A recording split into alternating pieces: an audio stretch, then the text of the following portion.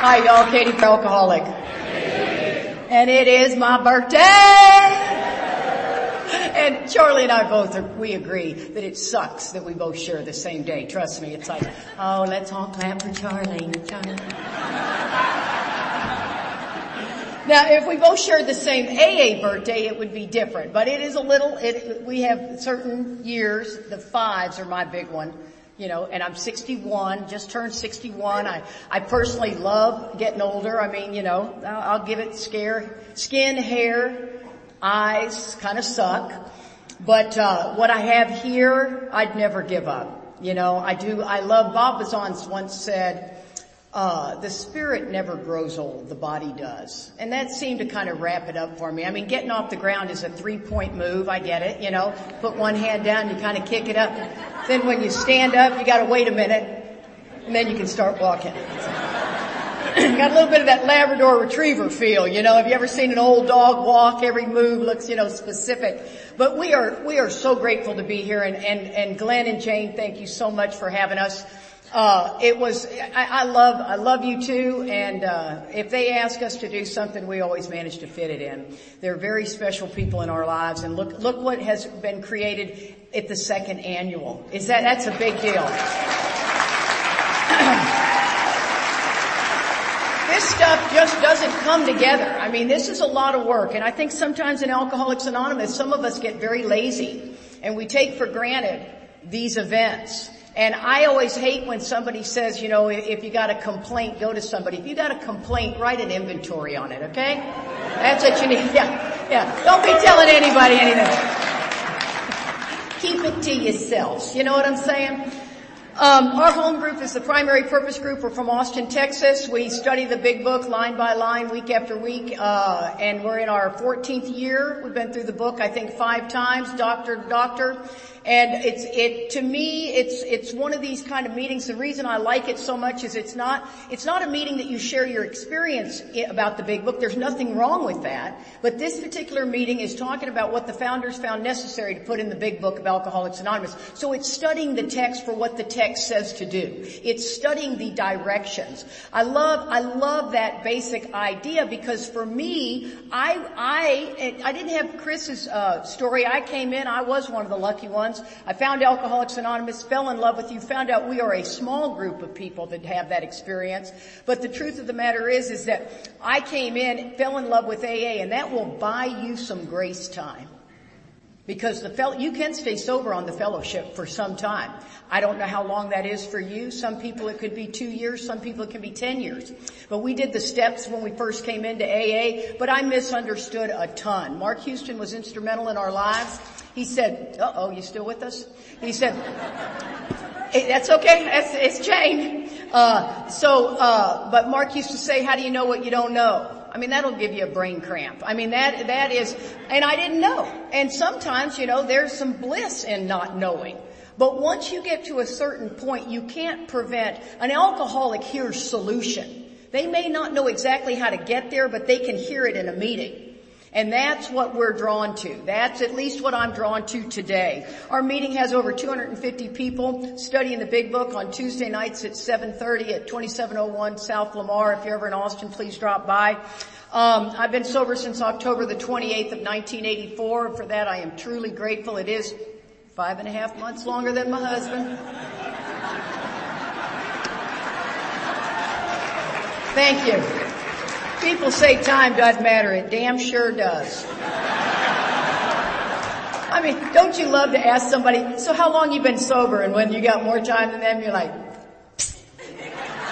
They never see that. You just know it. And I always tell Charlie when he's suffering, honey, it'll make a little bit more sense in about 5.5 months. Just hang in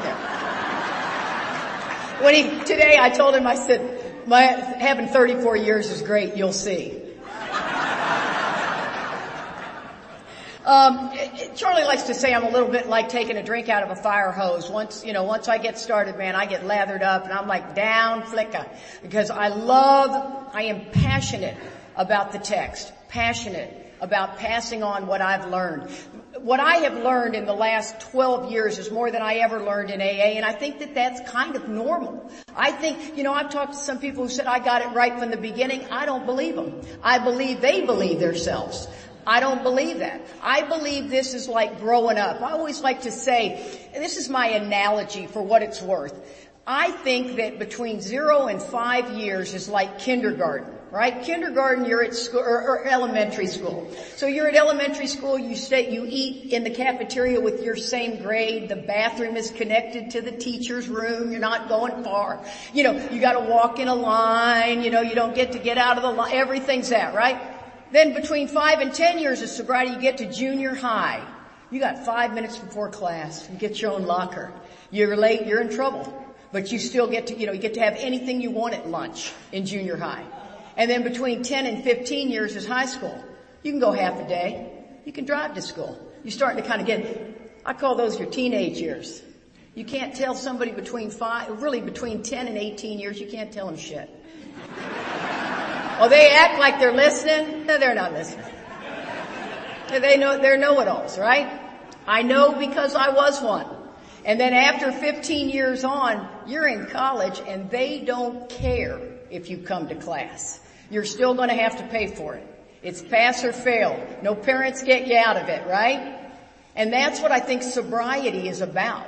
I always say between 18 months and 3 years, the person is still working a program based on the abstinence of alcohol. They don't know anything any more than that because it's such a high. Just doing everything is exciting, right? Going to the grocery store is exciting. Waking up in the morning. Oh my God, the sun came up. I wasn't like the vampire at night, it's different. And then at about 18 months, the ego rebuilds and they start to get that feeling that what's it all worth? I've been showing up at my meeting. I get the coffee. They gave me a key, big deal. Used to be a big deal, right? And the next thing you know, between 18 months and 3 years, all of a sudden your home group sucks. You're looking around, it's like, oh, big head Doug's gonna share again. There goes Bandana Brian. Always shares 10 minutes before the meeting's over and goes for 15. And what they don't know is what I call the second surrender. That's the third step. I don't believe, and welcome to the new people. Welcome, welcome, welcome. I hope you stay. There's no reason to leave.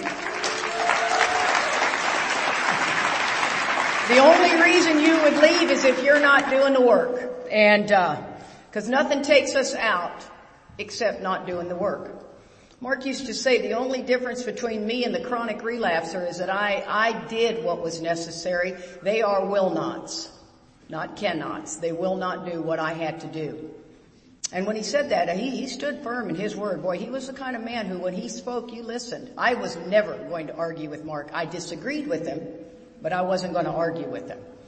And that's one of the things I want to encourage you guys. Get knee deep in the work right away and realize it won't sustain you when you rest on your laurels, which every one of us will do. And this second surrender. See, the rub in Alcoholics Anonymous, the rub in life is our gift. Be grateful that you're a hypocrite. It's happiness. See, the minute you begin to realize, I'm working with somebody right now, they got some good amount of time and they said they're low maintenance. That scares me. I don't know a low maintenance alcoholic. I know somebody that's asleep, but not low maintenance. It's a very dangerous terminology. I think long-term sobriety is seductive. We think we've arrived. Book never says we've arrived. It says we will rest on our laurels, but we will never arrive.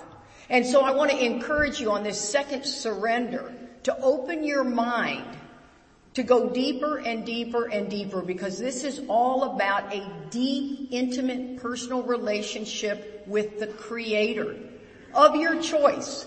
In the beginning we say higher power. Okay, I'm moving past that. Because this is about this intimate personal relationship If you want to have that, you're going to have to dig deeper. You're going to have to pick some sort of entity. Eastern religion, Western religion, Native American, I don't care. We throw the gates so wide open, you get to pick whatever you want, but find a journey. Because the steps are designed to get you unblocked so that you can have this spiritual awakening. They're not designed for the spiritual awakening. Wouldn't that be wonderful? I worked all 12. Everything's good. It doesn't work that way. And that's why we think it does. I did. I say all these things. When I say we, I'm saying me. The chief and the Indian thing kind of, right? So Dr. Bob said, the directions are clear cut, but every one of us has a different. But what has happened in what I call oral AA is that we've changed the directions. And so that if people come and they go, well, that wasn't my experience when I came in. That wasn't what my sponsor did. Okay, well, let's go from the book because we don't want to deviate from the directions. See, do you see how we flipped it without even knowing it? So everyone's gonna have a different experience, just like we all drank differently. That's why what Chris was saying, your war stories, I just tried to do it, I gave somebody a CD for a 12-step call and you know what he latched onto? He said, that guy had 6 DUIs, I never had one. Cause that's always what we're looking for. And I, at the time, it was not appropriate for me to give him the first step talk because we were at an event that would not have been the appropriate thing, so Charlie's gonna call him. But it was really interesting because that's what we do. So do understand that we're talking about the directions are clear cut. There's nowhere in the book that says you are to wait any sort of time except making the decision to go on with the work. That's it. Once you've made the decision to go on with the work, then you better get it moving. And I say that shouldn't be more than 48 hours. The third step says we are almost always in collision with somebody or something. And then the 10th step says we've ceased fighting anything or anyone. That's 26 pages. We will run from that. We will hide. We will do service work. We will do fellowship. We'll play volleyball. I'm not saying any of those are wrong, but we'll do anything to avoid those 26 pages of work. And I'm telling you, I've always said if you're not writing inventory monthly and having someone listen to it, you're not writing enough inventory. There is nowhere in the book that says, if you're bugged, you need to write a piece of inventory. See, it needs to be your barometer needs to tell you, did I get the freedom I needed when I called Marty with the 10th step? And if I didn't get the freedom, I'm writing an inventory. I write inventory so often, it takes me 4 minutes. Write it on the back of a napkin. And then call her, and I don't have to meet her knee to knee. We don't have to meet at Starbucks. We don't have to set up an appointment. We're going to do it over the phone. It takes 35 minutes. And I am free. We act like we get to talk trash about people and buy into that, and we don't. It's getting ready to lay this out in the third step. I say the third step is more than a prayer. We tend to rush people through. That's what it was done to me, and God loving me did the best He could. But, first is, you think you're alcoholic? Well, I have to be. My God, my world is falling apart. How do you feel about God? I got no problem with God. Okay, let's get down on our knees, do the third step prayer. I remember thinking it was hokey. I thought the word bondage was kind of freaky. I had just quit drinking 2 days ago. Okay, we don't need to be talking about bondage and God in the same thing. And I just remember thinking I felt nothing. Now, I've seen people feel amazing things. Once again, your experience will be different, but we're going to do it. So I didn't understand the third step. And let me tell you, I call it the second surrender. And for you guys that have 18 months or more, this is when you're going to really have to start waking up. You guys that have time, watch what I'm going to tell you. Look for this. Be awake and aware, because this whole weekend is about the text. So I think it's easier to get a drunk to quit drinking than it is to get one of us to quit playing God. It really is simpler to quit drinking. We act like quitting drinking was the hardest. That was nothing compared to some of the pain I've been in sobriety. You start feeling it. Alcohol was the only thing that treated this life based on self-will. See, alcohol's not the problem. Alcohol is the solution. I didn't get that.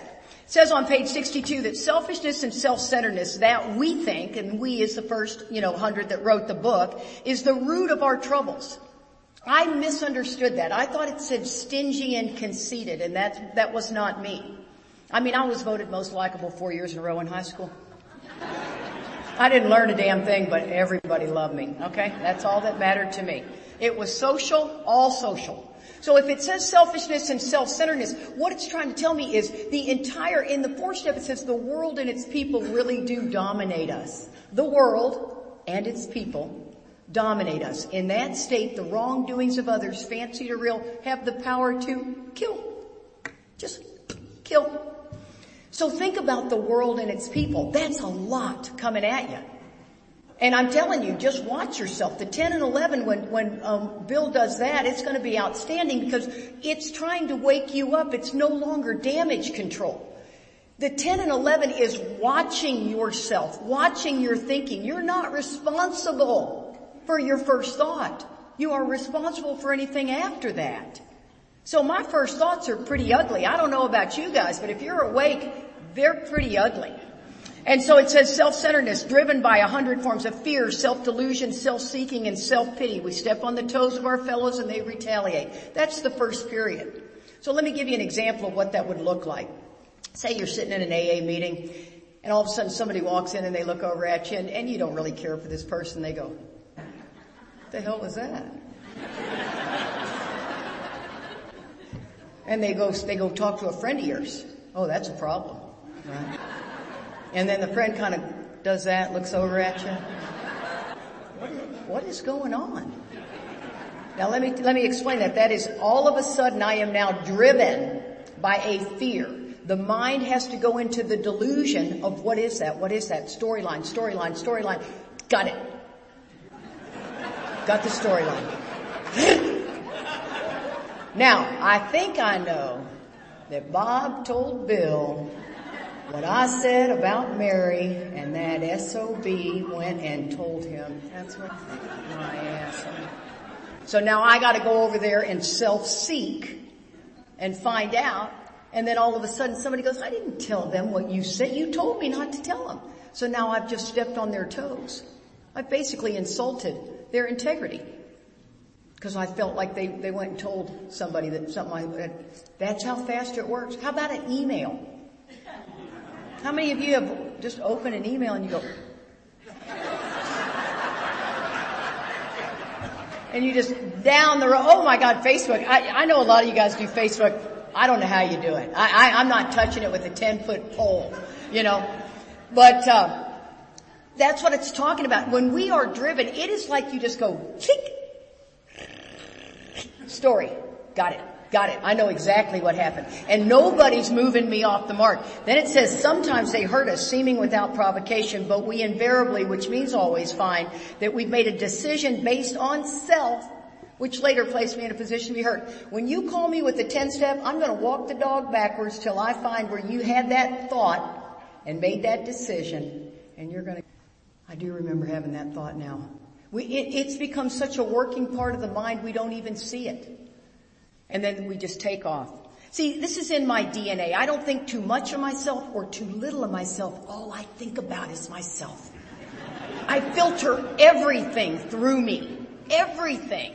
To who's sitting next to me in the line, who's in front of me in the line, who's waiting on the elevator, who's doing this. Oh, here they come. Oh my God. You know what I mean? I mean, watch the working mind. It is never stopping. On page 60, it says, we were at step 3. And I think what they're trying to tell me between the italics of we are at step 3 and on page 63 where it's in bold print, we are now at step 3, is that they're giving us the many different ways that self shows up for people. And then what's on page 63 is just the affirmation. The prayer is just the affirmation. The prayer is by no means the third step. The third step is basically 2 pages of explaining the different ways that self shows up. Then you write the inventory, which is your DNA, your fingerprint. See, the way I show up and the way you show up may be very different in life. Doesn't make me any less alcoholic than you. It's just that I show up differently. I am a strong personality. I have a very loud quiet. I saw Charlie's like, you okay, honey? It's like, well, it doesn't feel like you're okay. Never said a word. But you could be what we call the ego turned inward, where you come into a room like stealth, right? Like those drones. Then you up and you're out.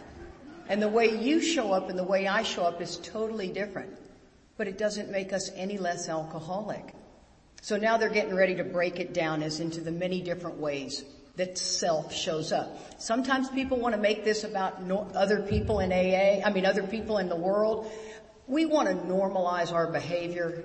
I am telling you, you go tell your story to the PTA. There ain't nothing normal about it. They're not laughing, okay? They're like this.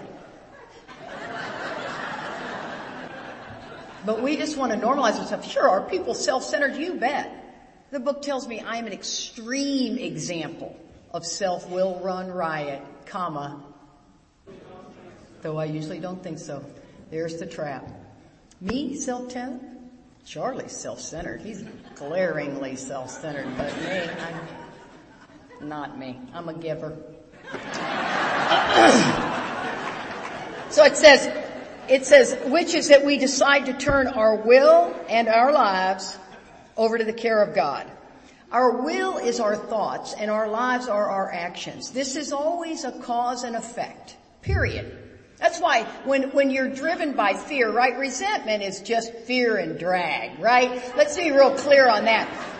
Fear is not the root of my problem, though. And see, I think people get hung up on that fear is the root of the problem. Self-centered fear is, I'm afraid I'm not going to get it, then I get it, I'm afraid I'm going to lose it. I'm afraid I'm not going to get the boy, I get the boy, now I'm afraid I'm going to lose him. I'm not going to get the job, my God, I get the job, now I'm going to lose it. It's this miserable game of Pong that we play and we don't even know it because we are driven by the 100 forms of fear.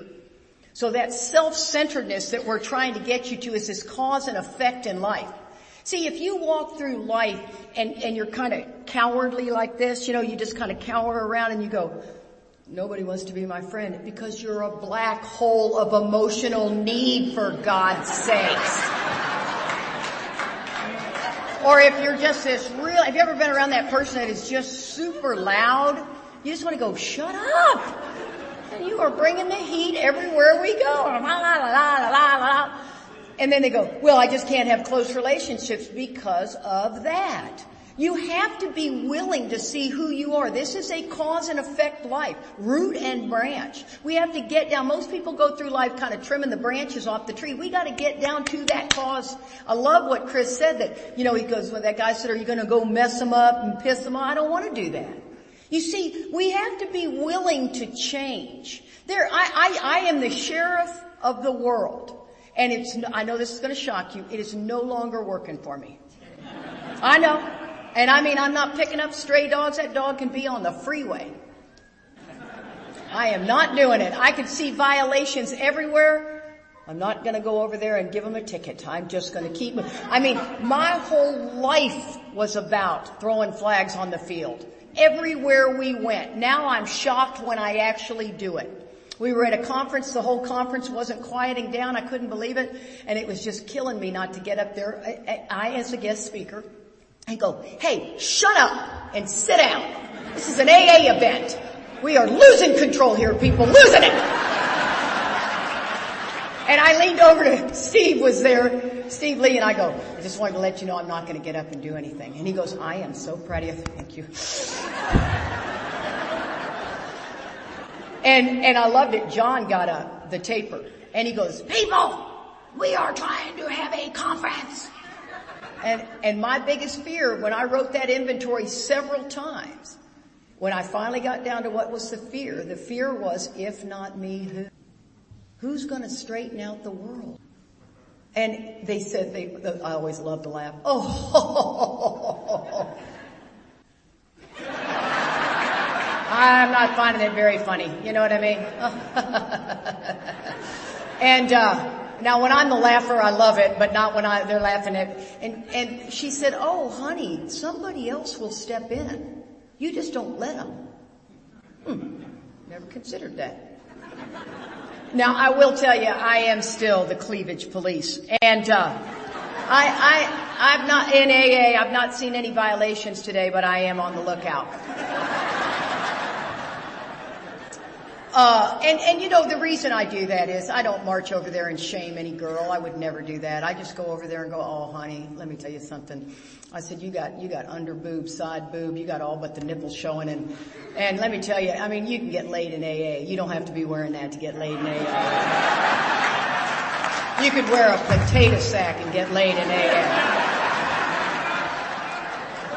And I said, but what happens is, you know, you turn the guys on and you turn the women off. You know, I can promise you, if you got a bunch of boob coming at me, you're not going to be talking to me if my husband's standing there. You know what I mean? I had a conversation with a girl one time. I said, oh I can't even talk to you. You got so much boob. You know, it's like, good God, you know, we got to get you in that right direction. And so this cause and effect, right? This problem in AA. Or not the problem in AA. Let's get off the cleavage. Okay, so I swear to God, I have been up since 5. I have reapplied my makeup about 19 times. I swear, I was looking in the mirror going, just fluff the hair again. This cause and effect is what the third step is all about, right? If we're going to turn our thoughts and our lives over to the care of God, what does that mean? And I love what it says. It says, just what do we mean by that and what do we do? Fair question straight out of the book. I have to always remember that my external affairs are a demonstration of my inward condition. So whatever I'm doing out here is always what's going on in here. This is an inside job. See, life is not coming at me, it's coming from me.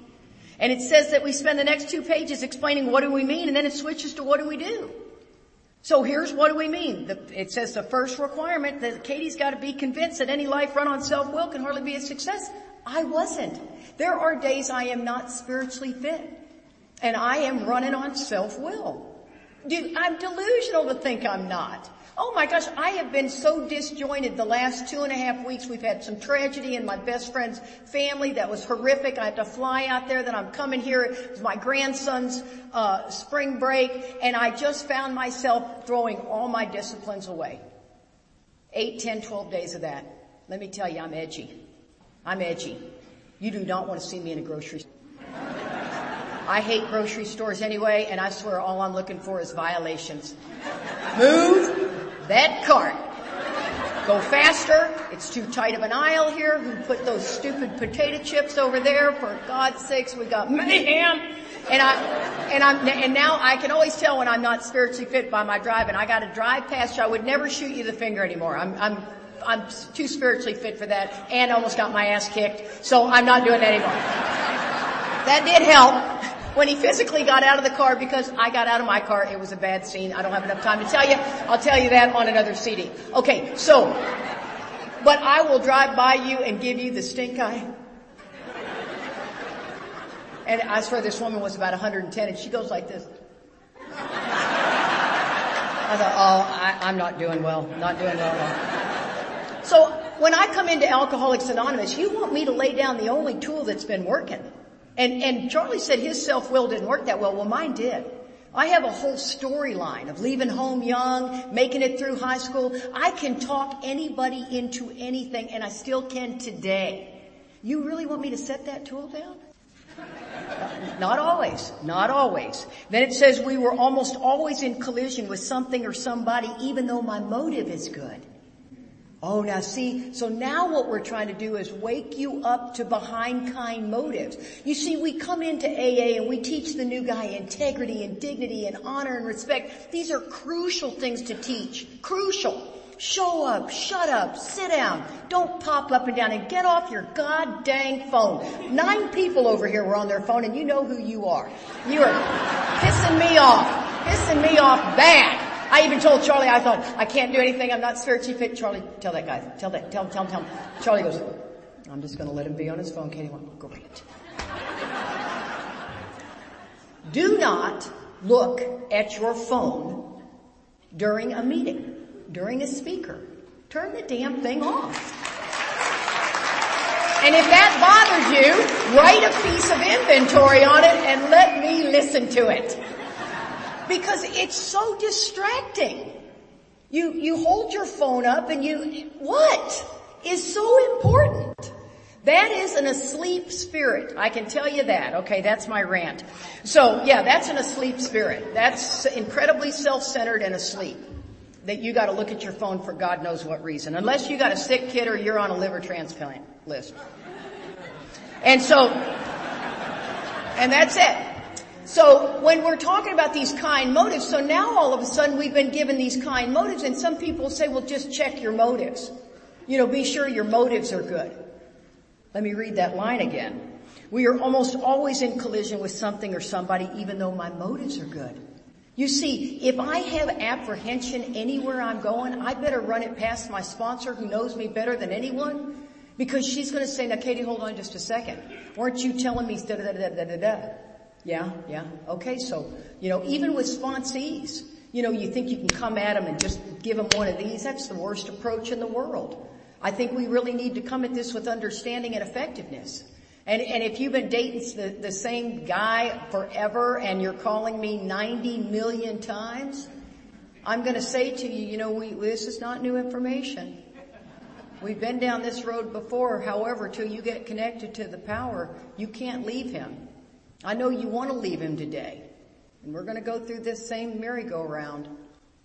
And you're going to go back to him for the 29th. See, your work is not just constant inventory. You must take that vigorous course of action through, or else you won't get it. You will not. It's the same power that we had to have for not drinking.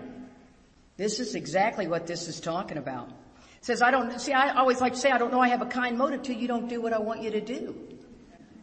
All of a sudden, I'm just a sweet person. I'll let you in traffic. I kind of need you to give me one of these. Have you ever done that? You let them in, they don't even look at you. And then they let 3 more people in ahead of you. Hey.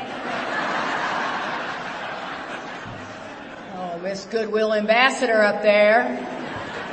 Or you hold the door for somebody. How about this? You hold the door for them. They're on their phone. They never even looked at you. I just want to kick their leg out. Those thoughts go through my mind. Or this one's one of my favorites, is we alcoholics are so funny. We'll pick up some trash, but we want to pick it up and kind of do this.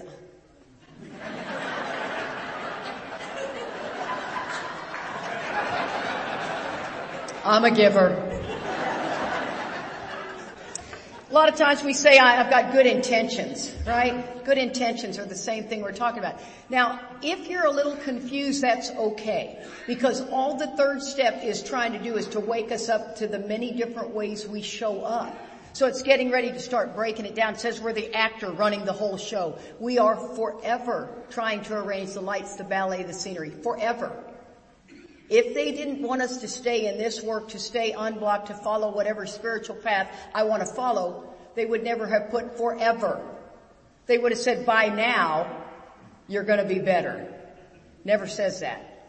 It says we will become to rely upon it. Don't get me wrong. But that's after we've done these disciplines all the time. It's become a working part of my mind, these disciplines. Not because I've got 20, 30, 40 years sober. And I love where it says, the next it says, if my arrangements would only stay put. This is my delusion. If my arrangements would only stay put, if everyone would do as I wish, the show would be great, damn it. How well have you gotten people to do what you want? And here's the thing. I want you to do this, but then I may change the plans, but I'm not going to tell you, and you need to read my mind. And here's the thing. If you look at that, the actor running the whole show, if only my arrangements would stay put. Sometimes we go to another 12-step fellowship, and I'm not going to ruffle feathers here. I have done it for 3 years, and I have an experience on every side of AA you could be on. But we go to this other 12-step fellowship to manage our emotions and our relationships. I'm going to read this line to you again. We are the actor running the whole show. We are forever trying to arrange the light, the ballet, the sceneries, players. If only my arrangements would stay put. If only people... Alcoholics Anonymous, big book. It's what it's all about. If your relationship is not working well and you're with another alcoholic or not, use the traditions for that. This is not about managing your emotions. You start to manage your emotions. The next thing you know is, when I say no, I mean no. Standing up for myself. Oh, how's that working for you? I bet you're saying no a lot. Right? I don't have to do that. You'll start to do all kinds of things. It says on the bottom of page 19, top of page 20, viewpoints and respect for other people is my guiding light. As an ex-problem drinker, my very life depends upon the constant how I may help meet their needs. There's no shimmying around. You know, I'm just saying that's really, really the tough one there. Here's the toolkit of self-will. In trying to make these arrangements, our actor may be kind, considerate, patient, generous, even mean, which as I like to say, just a giver, or mean, egotistical, selfish, and dishonest, however the case may be. I like to use that example. Charlie and I, we travel a ton, as most of the speakers do, and you're in a lot of airports, and you know how to bust a move. Charlie and I could work an angle in an airport. Anyway, I could get into the cockpit while they're flying the plane if I wanted to. You know what I mean? I have all the confidence in the world in myself in that area. But we're always working an angle. We fly a lot of Southwest and so everyone at the airport, Charlie and I are exactly alike. There's no yin and yang. We're the yin and the yin. We're a lot coming at you. And when we come into an airport, we're like, the Parkers are here. And Charlie always goes, we're celebrating Charlotte, or whatever, North Carolina. And this one woman, we're A-list preferred, and we go up there, and this new gal at Southwest, they don't turn over very much. It's quite an airlines to work for. And this new gal's at the counter, and she goes, I'll take you. So we get up to her, we're like, hey, yeah, we love Southwest, blah, blah, blah, blah. Now, they allow you 50 pounds. And Charlie and I both carry a lot of stuff. And I'm always 52 pounds. I can't shave it off, so shut up, okay? I have tried, and I can't do it. I can't get under 52 pounds. Charlie can't get under 51 pounds. But they love us at Southwest and never give us a problem. Well, this girl's brand new. Charlie puts my bag up there, and she goes, oh, sorry, I'm sorry, that's 52 pounds. And we're like, huh? And you're going to have to take that out. Oh, I'm not the girl in the airport who unzips her bag. I'm sorry. I am not just going to go, and here's my underwear, and here's this. And so I go, really? And I reach down in there. I pull out my curling iron, right? And I take my curling iron, I put it in my carry-on bag over my shoulder, right? The cord's hanging down, and I am pissed. Charlie puts his bag up there, and she goes, sir, yours is at 51. And he goes, really? Really? He reaches in his bag and he pulls out a loafer, right? And he's sticking his loafer shoe in the top of his briefcase. And there's no more Mr. and Miss Nice Guy. And I mean, when we walked away from her, we were just like, can you believe that? I swear to God, we're never going back to her window again. And my little cord's hanging out of the back of my bag, Charlie's shoes in the top of his, and we're walking, and I looked at him, I went, oh my God, that was the toolkit of self-will, honey. Now, I'd love to tell you I got some spiritual giant moment here. My bag still weighs 52 pounds. I'm just never going to her window, okay? So, spirituality is constantly growing. But do you see how that toolkit showed up? I go up there and I don't even know I'm working an angle until she tells me I got too much weight in there. That's how it works. I'm telling you, when you wake up and watch for it. I live on page 61 with my sponsees. They call me. I am the suicide hotline. You can sponsor any way you want. I'm not going to be in your wedding. I'm not going to throw you a baby shower. If you do that, more power to you. I can't do that because I lose perspective. If I get that close to you to where we're best friends, all of a sudden I don't like the clothes you're wearing, I don't like the boy you're dating, and I don't have a perspective. I lose perspective. So that's how I sponsor. You call me, I am the suicide hotline. You call me with a problem. So this is where we live. So what happened, right? You're calling me with the problem. The show doesn't come off very well. She begins to think life doesn't treat her right. That's where the self-pity comes in. Just think about it. In the last 4 days, when did life not treat you right? This morning? We don't have to go far to search it out. I decide to exert myself more. This is where I'm driven by that fear. She becomes, on the next occasion, still more demanding or gracious. There's that toolkit of self-will juking through, as the case may be. Still, the play does not suit me. Admitting I may be somewhat at fault, others are more to blame. That's where that ridiculous line, my part, came in. That's nowhere in the book. It's faults and mistakes, faults and mistakes. And so I've got to see this. So this is where we live. So what you do is you bring me the problem. I'm not even interested in you finding the solution. I don't want your solution. Because now your ego has to just look good. Bring it to me. Bring it to me, warts and all, man. We will walk that dog backwards till you see where you made that decision based on self. And it's like focusing a camera and all of a sudden the picture comes crystal clear. I see exactly what I was doing. Wow. Wow. It's magic. It says she becomes angry. There's column 2. Indignant. There's column 3. And self-pity. There's column 4. This is setting us up for inventory. This third step is trying to wake me up to the many different ways that self shows up. And people always say, well, I have high-end problems. Well, you better. You better. You've been sober long enough. You should be able to keep a job, for God's sakes. If you keep getting fired, that is not God's will, okay? Oh, I had somebody tell me one time, well, I got fired and it was God doing for me what I couldn't do for myself. I said, oh, stop right there. Stop. Trust me. You got yourself fired, okay? But, when it says God's doing for us what we couldn't do for ourselves, that's changing my heart. That's what the book's trying to imply that is that I have become somebody with compassion, sincere compassion. When I can see that I could be either guy in this play, I am on a spiritual journey. I am spiritually fit. When you piss me off and I immediately see that I could have been either person in that play, and I no longer take it personally. Now that's when I am in good, fit spiritual condition. Today, not so much. I said the fifth reapplying of the makeup, I looked at myself and I went, oh, for God's sake, back to this being a privilege. It's a privilege. That's the truth. You know what I mean? It's like, Candace, you know what I'm talking about, girl. Yeah, okay. That's my sister over there. And then it says, so what's the basic trouble? Is he not really a self-seeker even when trying to be kind? I had a good motive. I was just trying to be nice. I was just trying to be helpful.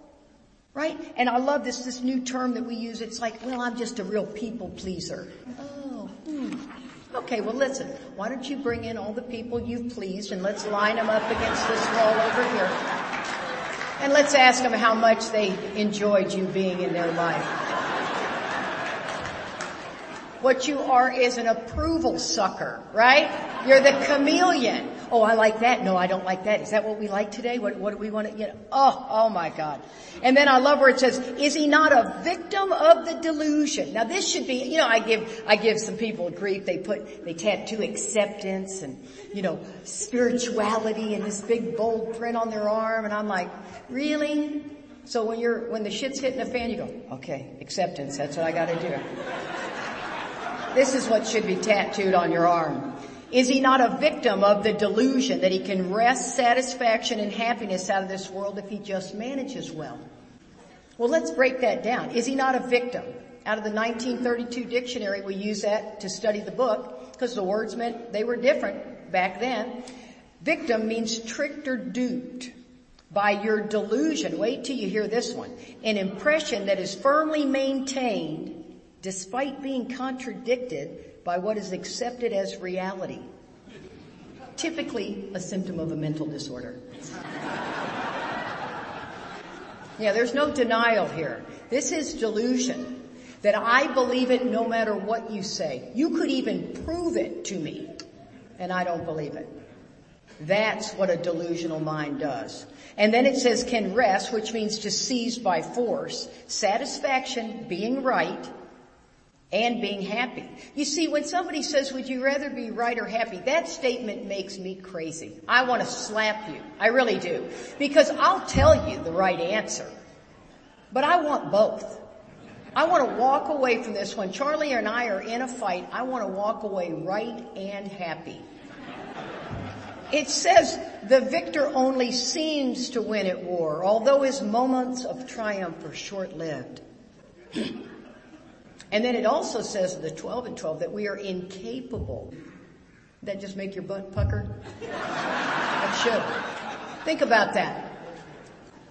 You're incapable. It doesn't say it's going to be a lot more work for you. you're incapable of forming a true partnership with another human being. That means a sponsor, a neighbor, a sibling, a husband, a wife, a child. That's how hard we have to work at this, guys. Let me tell you, you really want to find out how you're showing up in life? Take 3 of the most important people in your life and sincerely sit each one of them down. Tell me 3 things about myself I could do. I had a man do that in Canada. I always love when somebody comes back to me the next day, and he was crying, and he said, oh, I think most everybody in this room would be shocked. See, we think we blend. Next time you're in a conversation with people outside of AA, do not judge how well you're doing in here, okay? In the world. The next time you're in a conversation, look for this. When you're saying something and they go, you're going to start seeing that a lot. You know, you just laugh. Well, then there's that. We think we blend, and we don't. I'm here to tell you we don't. We blend in here because we're all so self-centered. Right? I mean, you know, if somebody walks by you, if you see glaring self-centeredness, maybe. But that's what it's trying to tell us. And then, you know, and I always like to say, you know, when you say, would you rather be right or happy, you're telling me the promise. And you're asking me to work the promise and hope the step comes true. I get what you're trying to say, but if you don't work me through the process, I cannot achieve that promise.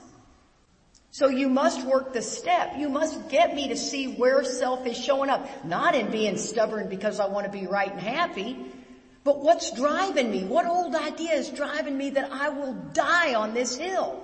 See, I'll kill both of us. I mean, you get in a fight with Charlie, Charlie will know, he'll go, hey, I give. And he goes, you are about that big and you scare the crap out of me. That's the whole idea. And then it says, is it not evident to all the rest of the players these are the things she wants, and don't his actions make each of them wish to snatch and retaliate everything they can out of the show? You see, when somebody is doing it to me, trying to steal the light, I'm going to try to snatch everything. When it's reversed, they're trying to snatch everything. And then it says, isn't it true that even in his best moments, he's a producer of confusion rather than harmony? That is exactly what we look like. Everything's fallen apart. This isn't what I meant to have happen. Then what happened here?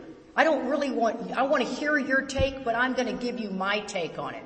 I want to read this 10th step, and I'm not stepping on your toes, Bill. This is a 10th step that will give this 3rd step some meat, okay? Because this is what this is going to. You're going to do 4 through 9, right? That vigorous course of action. Do that house cleaning. And then you're going to live in the disciplines of 10 and 11, which is 10 is really 4 through 9 condensed. So you never really get out of them. I don't care if you call it a 4th step, a 5th step, 10th step. I don't care what you call it. Just do it. So I lost my husband, unfortunately, to this illness. He went out after 23 years sober, ended up dying of a heroin overdose. Devastating. Charlie was my best friend. I made a move on Charlie. Obviously we got past that, but when we first kissed, we were banging teeth. He was coming in hot. It was really, wow. It was one of those things where I'm in my head going, what am I doing? And Charlie was like, what? This is all so wrong. He was like my brother. It was like kissing your brother, wasn't it, honey? It was weird. That was my experience. Okay, so my husband was a very sick man. He'd had Hep C. We'd done the the old interferon. It's horrible. He had a brain tumor. It was benign. He was supposed to live. It was just rough time. We were raising a family. He used to let me, when I was at the doctor's office and I was the sheriff, I'm in untreated alcoholism. I'm 15 years sober. And I got my pad and paper in that doctor's office and I'm talking. And he just sat there. Let me tell you this, and let me tell you this, and this is what he's doing. And I took notes, and we'd walk out, and I would just guide him. That worked for us. You may not dig that, but it worked for us, okay? That does not work on Charlie Parker. So when we go into the doctor's office, he runs the show. Now, I don't get to run the show, and that took quite a bit of time for me to get my brain wrapped around that. And he walks in, and he's like this, hey, Mary, how's the kids? They still playing ball. I'm like, oh my God, we got 15 minutes in this doctor's office. Come on, let's get this shit rolling, okay? We gotta, this is it. These doctors don't want to sit there and visit with you for an hour and a half. You know what I'm saying. Charlie has a little throat scare, a little cancer throat scare. He's one dysplasia away from having cancer, but we gotta go get his throat scoped every 3 months for the last, 6 years. Okay, so we've been doing this. Well, this day I'm not very spiritually fit. Okay, suck it up. There it is.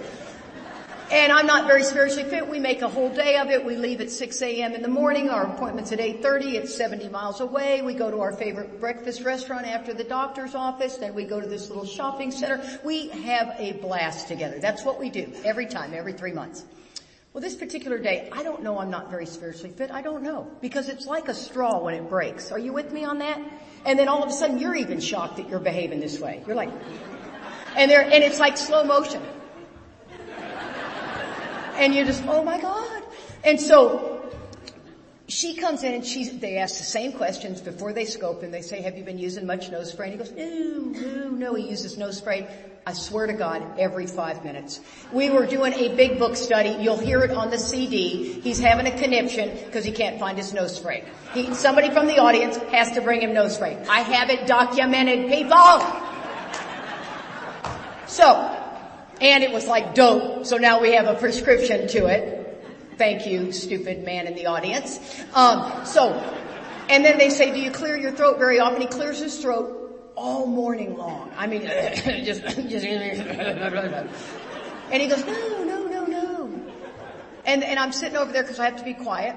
And she walks out and I look at him and I had it. And I got up and I said, you are a big, fat liar, Charlie Parker. And I swear he came out of that chair like the Incredible Hulk. He goes, get it! And I remember thinking, oh, okay, that's how it's going to be. Game on, brother. And I grabbed my purse and everything. And I am doing that uncontrollable crying. You ladies, you know it. It's humiliating. It's painful, but I can't stop it. And I am out here. And I get ready to walk out and Dr. Simpson's walking in and he goes, whoa, Katie, you okay? I went, no. So I go into the front lobby and I can't stop. I pick up a thing, try to, and I thought, oh my God, I gotta get in touch with my sponsor. Well, my sponsor knows we're there. Why? Because I talk to my sponsor about 3 times a week. I am 34 years sober, people. I talk to her 3 times a week. You know why? I want to stay spiritually fit. I do not want to be in the bondage of self. I will do anything to be in the bondage of self. I hate the bondage of self. And by the time I picked up a drink, let me tell you, it would be the solution, not the problem. And so I don't do this because I'm afraid of drinking. I do this because I don't want to live in that darkness. I have lived in that darkness. And my sponsor works in big high criminal court. And unfortunately, she can't, tell the judge, Katie's calling, God. Recess. And I even asked the judge, and the judge was like, no, Katie, we can't recess for your calls. I'm like, fine. So I have to text. I'm not a fan of texting. I think texts are for facts, not feelings. So don't misunderstand this text. It just happened to be this day, okay? So here it is. Marty, I need a new toolkit for a sick husband. We're at the doctor and I just left the room. I can't stop crying. I must sit there and be submissive. See, there's the old idea. Do you really ever see me being submissive? But in that moment, I swear to God, I believe I'm going to become submissive. I believe it. That's why I'll kill both of us. I can't do that. He does not give them enough information. Boom! She calls me right away. Did I wake you up? Good. Okay. Marty, this is how she always starts. She goes, oh, honey, I'm so sorry. It must be so painful. And then she goes, oh, bam! I'm sure he's scared, maybe even terrified. None of this is about you. How can you be helpful? Are you in the doctor's office treating him like he knows nothing? Are you the doctor police? How are you coming off when you're giving information to the doctors? Are you smugly superior? Oh yeah. Welcome to the program of Alcoholics Anonymous. Okay? So this is what, I swear to God, I text her back, I went, yes. What scared me was that I instantly stopped crying. It actually almost felt crazy. And I'm not crazy, people. I work with crazy women. I am not crazy. I can act crazy, but I'm just an alcoholic. I do not suffer from anything but alcoholism. But she turned those waterworks off just like a hose. And then she says, stepping on his toes, are you? Well, if not you, who? All cloaked in a good motive. You have all the tools, hon. Just use them. I know hospitals and doctors are some traumatic stuff for you and you go on super high alert. This is a new day. And let me tell you the best part of that, I sent her back, I said, thanks. The best part of this is Charlie walked out. This happened in about 3 minutes because the 10th step says to do it quickly. Everything's urgent in the 10th step. Immediately talk to somebody. And he came out and he goes, come back in. Had I not done this, you see, my pride will not let me walk back in concrete. That's what I got for him. I'm not doing it. And then it would have been miserable. That's the bondage of self. Instead, I went over there and hugged him. We walked back in. I swear Dr. Simpson loves us, but he is scared to death of me. And he goes like this. He goes, you okay? So that's what I'm talking about, guys. This third step is waking us up to the many different ways self shows up. And that right there, I was completely free. I was so free at that moment that when we stopped at the mall, I called my son because I ride my son pretty hard. I don't like the way he takes care of his health. I don't like a lot of things that he does as far as health-wise. And I'm scared to death I'm going to lose another one of you goddamn men to not taking care of yourself. But then it seems I'm the one in the ambulance and not Charlie. Don't even go there. But, and so I called my son and I said, you know what, sweetie, I realize I think I'm really riding you too hard when I need to be supporting you. And I started crying. You know, it woke me up to, let me see where else I'm doing this. I don't want it to just be like this, guys. I want my world to open so shine through me that I can have this incredible compassion. And I love where it says, so our troubles we think are basically of our own making. Right? So if I want to be free, the problem has got to be me. They arise out of ourself, and the alcoholic is an extreme example of self-will run riot. Extreme example of will. It says many of us had moral and philosophical convictions galore, but we can't live up to them. You see, you can't just change your mind to do better. It doesn't work that way. The same way you couldn't change your mind to quit drinking. This is all being connected to the power. I'm merely the vessel to help you get connected to the power. I am not the power. But if you don't get connected, you can't do it. It says in the 11th step to pause when agitated or doubtful. Pause, ask, remind, and say. You see, this is a working part of the mind. That is a promise. You have to pause the first few times on your own, but then it becomes a part of the spiritual growth. You will become to rely on this, but these disciplines must be done. I have a 10th step CD out there of Mark Houston, 10 and 11. It's my favorite. It woke me up. Bill will wake you up this weekend. Don't miss what we're talking about, the depth of these disciplines. Not every day is it going to feel good. It'd be ridiculous to think that prayer and meditation every day feels like you just levitated. You know what I mean? No, it's like whatever, but it will get there. And it says, when it says moral and philosophical convictions, I gotta tell you, in sobriety, my kids are 10 years apart. I had never been slapped in the face. I've never been hit before as a woman. I know that shocks some people, but I hadn't. And I know it shocks me too. And I wasn't bobbing and weaving either. Okay, so I never have been. And but I spank my kids. I'm okay with spanking. I'd spank you in the line at Disneyland, man. Pop, pop, pop, pop. I'd take you on down. I got no problem with spanking. But I slapped both my children in the face in sobriety. And they're 10 years apart, so it was at two very different times. No one was more shocked than I was. Did it one time to each kid.